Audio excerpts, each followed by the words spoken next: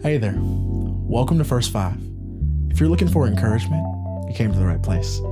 Let's dive in. So I'm a very capable person.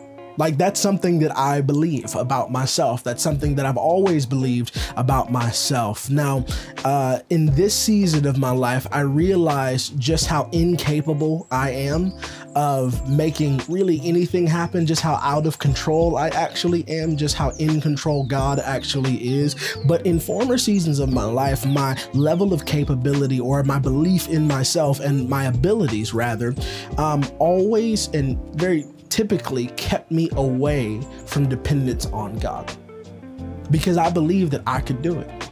I can take care of it. I can make that job happen. I can make money, okay? I don't have to depend on God for those resources. I can go out there and get it. I can go out there and hustle. I can go out there and grind. I can go out there and do just about anything I need to do to be able to provide for myself. Provision is on me.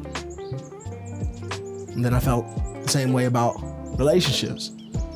God, you know, I got game, you know, like I'll go have a conversation over here. I don't really need to seek you in these directions for relationships. Like, you can have these parts of me, but you don't need that part of me. Like, I got that part. I'm very capable and able to be able to navigate my own relationships.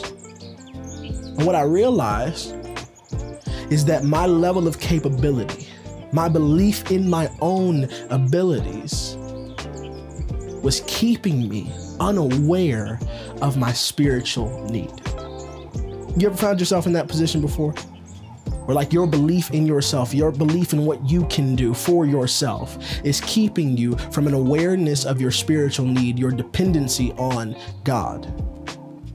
And I was looking even last week again at Matthew 5, kind of looking at the Sermon on the Mount, looking at the Beatitudes, and really just coming into this understanding of what it means to have a spiritual need, and ultimately what that produces in the life of a believer.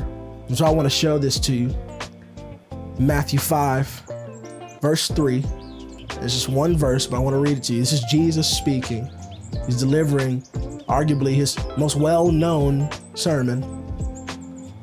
And he's saying this. He's saying, "Blessed are the poor in spirit, for theirs is the kingdom of heaven." Blessed are the poor in spirit, for theirs is the kingdom of heaven. You know, I'm a type of person that wants to be rich in spirit.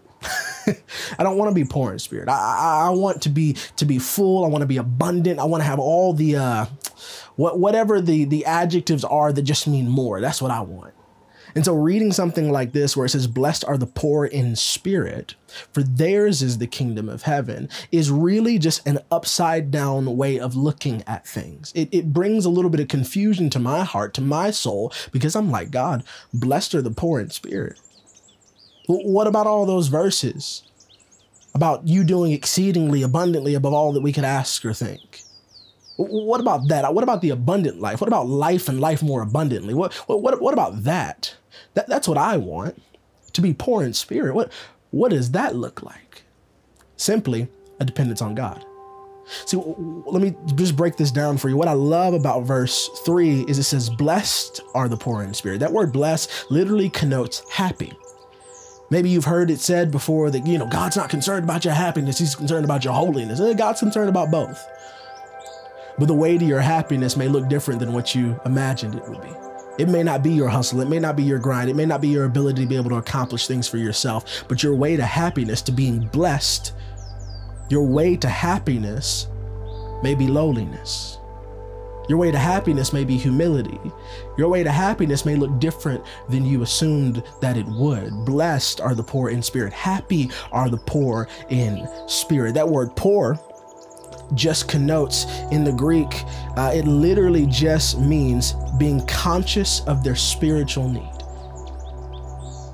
That when you are poor in spirit, you are conscious, you are aware of your spiritual need. And how many times in our lives, let's be honest, how many times in our lives has our dependency on self, dependency on ourselves to get through a relationship, dependencies on ourselves to do this job well, dependency on ourselves to make ends meet for ourselves. How often has our dependency on ourselves made us completely unaware of our spiritual need for God.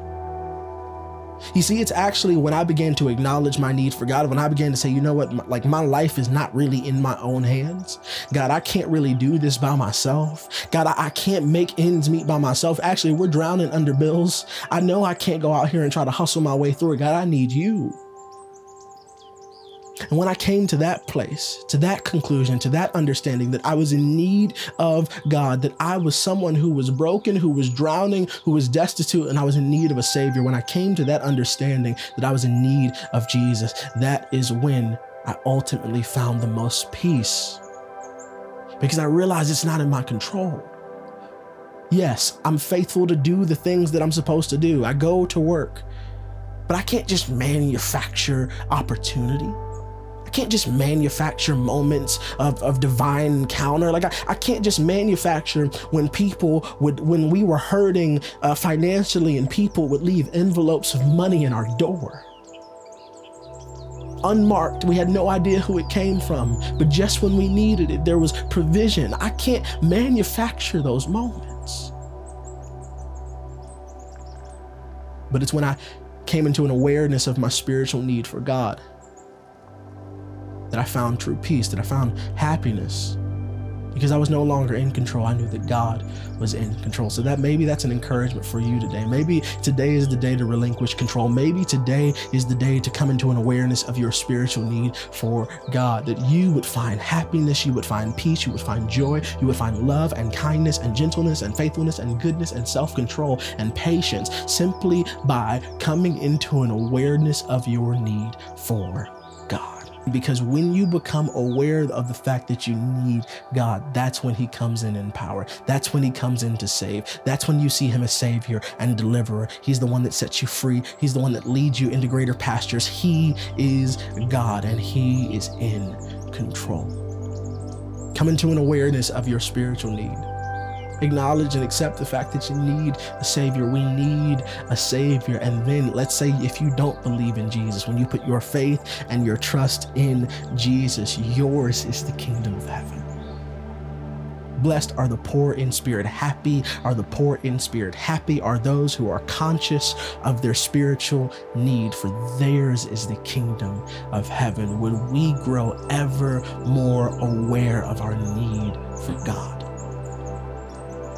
Would that change the way that we look at the world around us? That we wouldn't have control, but God would be in control, and we would be at peace and find true happiness as a result of that. I really hope that encouraged you today.